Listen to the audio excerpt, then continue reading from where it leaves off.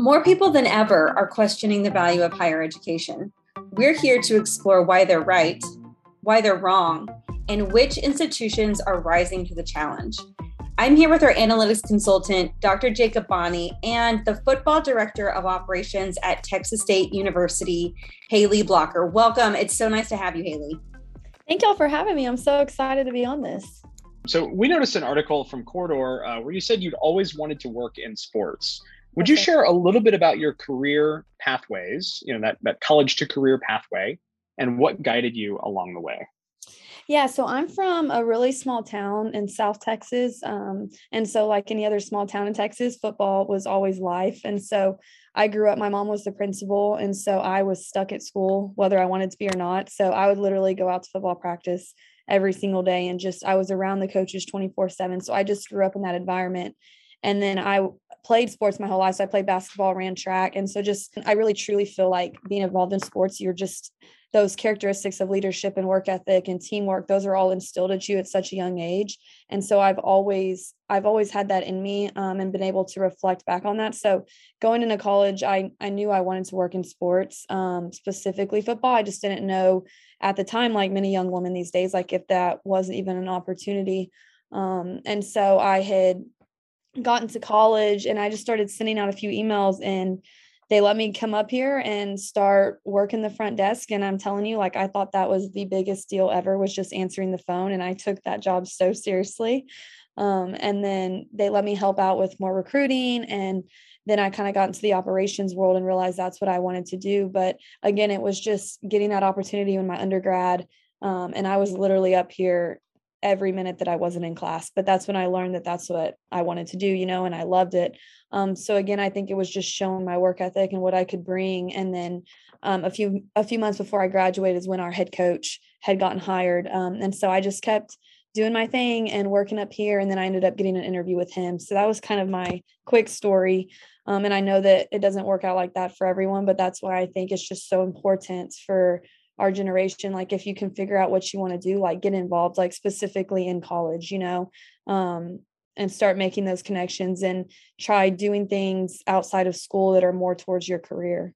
Yeah, that idea of high impact practices, whether that's internships or work or student leadership positions, is really critical. Nowadays, I think there's a lot of students who are looking for those opportunities, and so anything that you can do to get involved and engaged early in your college career certainly seems to pay Yeah, dividends. that's why I tell, and I think it's so important. Like, obviously, your education is very important and you need to do all that, but it's about who you know as well, right?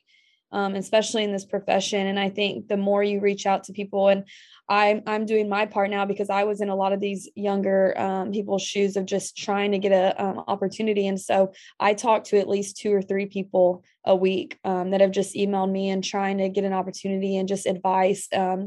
And that's what I tell them, is just continue to reach out to people. Like, people want to help you, like you're going to have some that don't respond, but those few that do reach out to you, like you're going to get some of the best advice. And then you're going to have that connection with them. So that's why I always just encourage people, like the worst answer you can get is no, so I think you just keep asking questions and learning and just showing them that this is what you want to do. Can you tell us a little bit, maybe from the inverse, what are some barriers that you experienced along your path, and perhaps how did you rise above those barriers?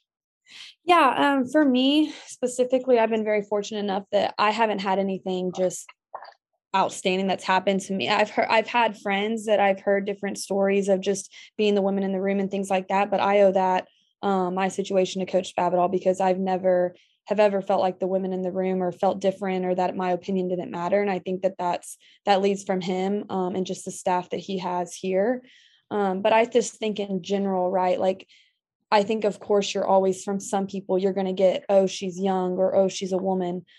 She can't do this, or she doesn't have the experience like some of these other people do. Right. But I think for me, that's always, like I said earlier, just what my parents instilled in me and what sports did, right? Like, life is not going to be perfect, and you're always going to have obstacles, and you're always going to have people telling you no or doubting you.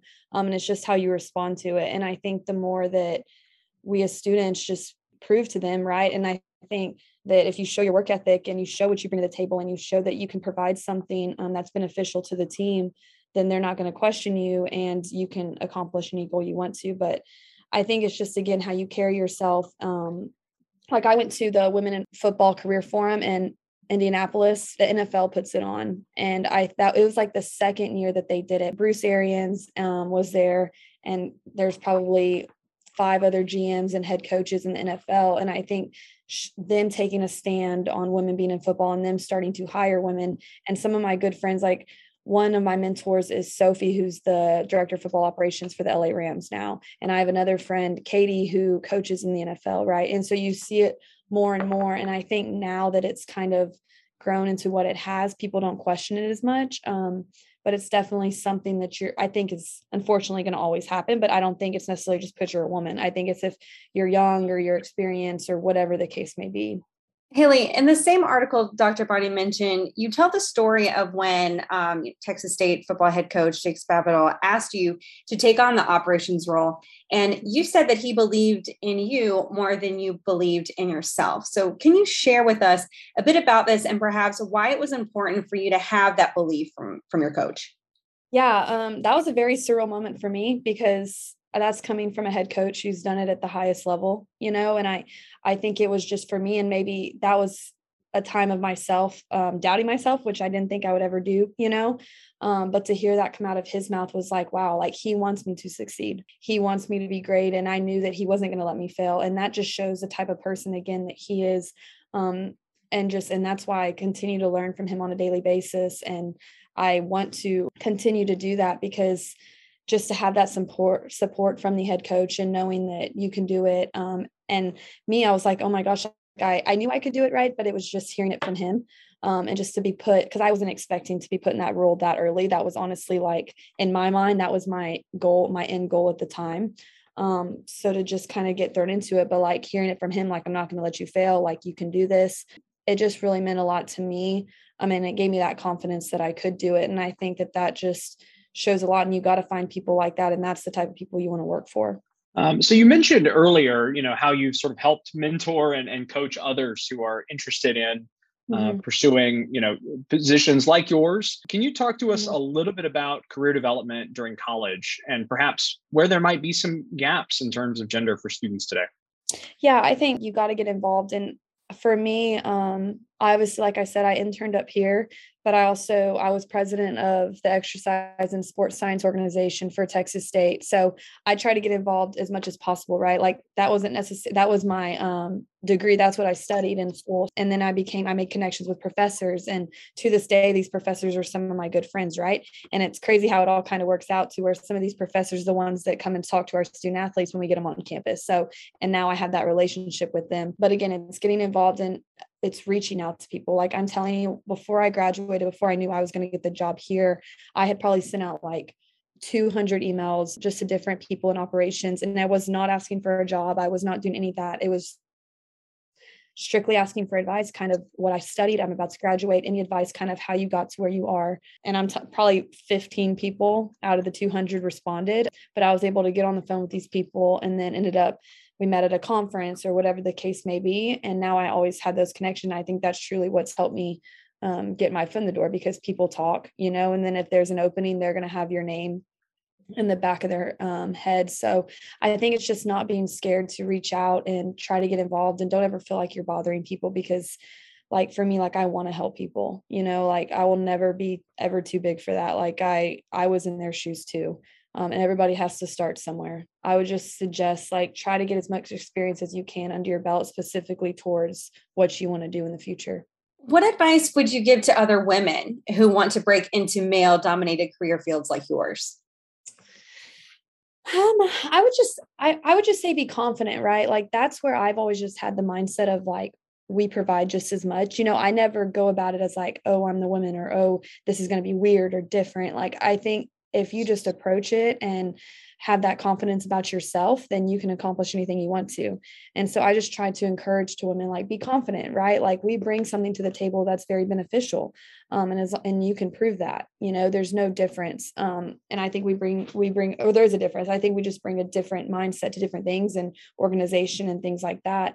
But I think it helps too, like getting, getting in touch with other women. Like we have a group message, there's a group me that there's probably 200 women in this group me, which is really cool, that all work in college football, and it's, hey, we have an opening at this school. There's going to be a director of on-campus recruiting opening coming up, like send me your resume, so everybody's always trying to help each other out. Your story really speaks to a couple of key topics in workforce development right now. One is the power of networking and the importance of intentionally working on building those networks, expanding your networks, making connections, and then ultimately leveraging those connections, but in an authentic way. It sounds like you developed actual relationships with faculty members that you then can later utilize to help other students be successful. So that's super cool.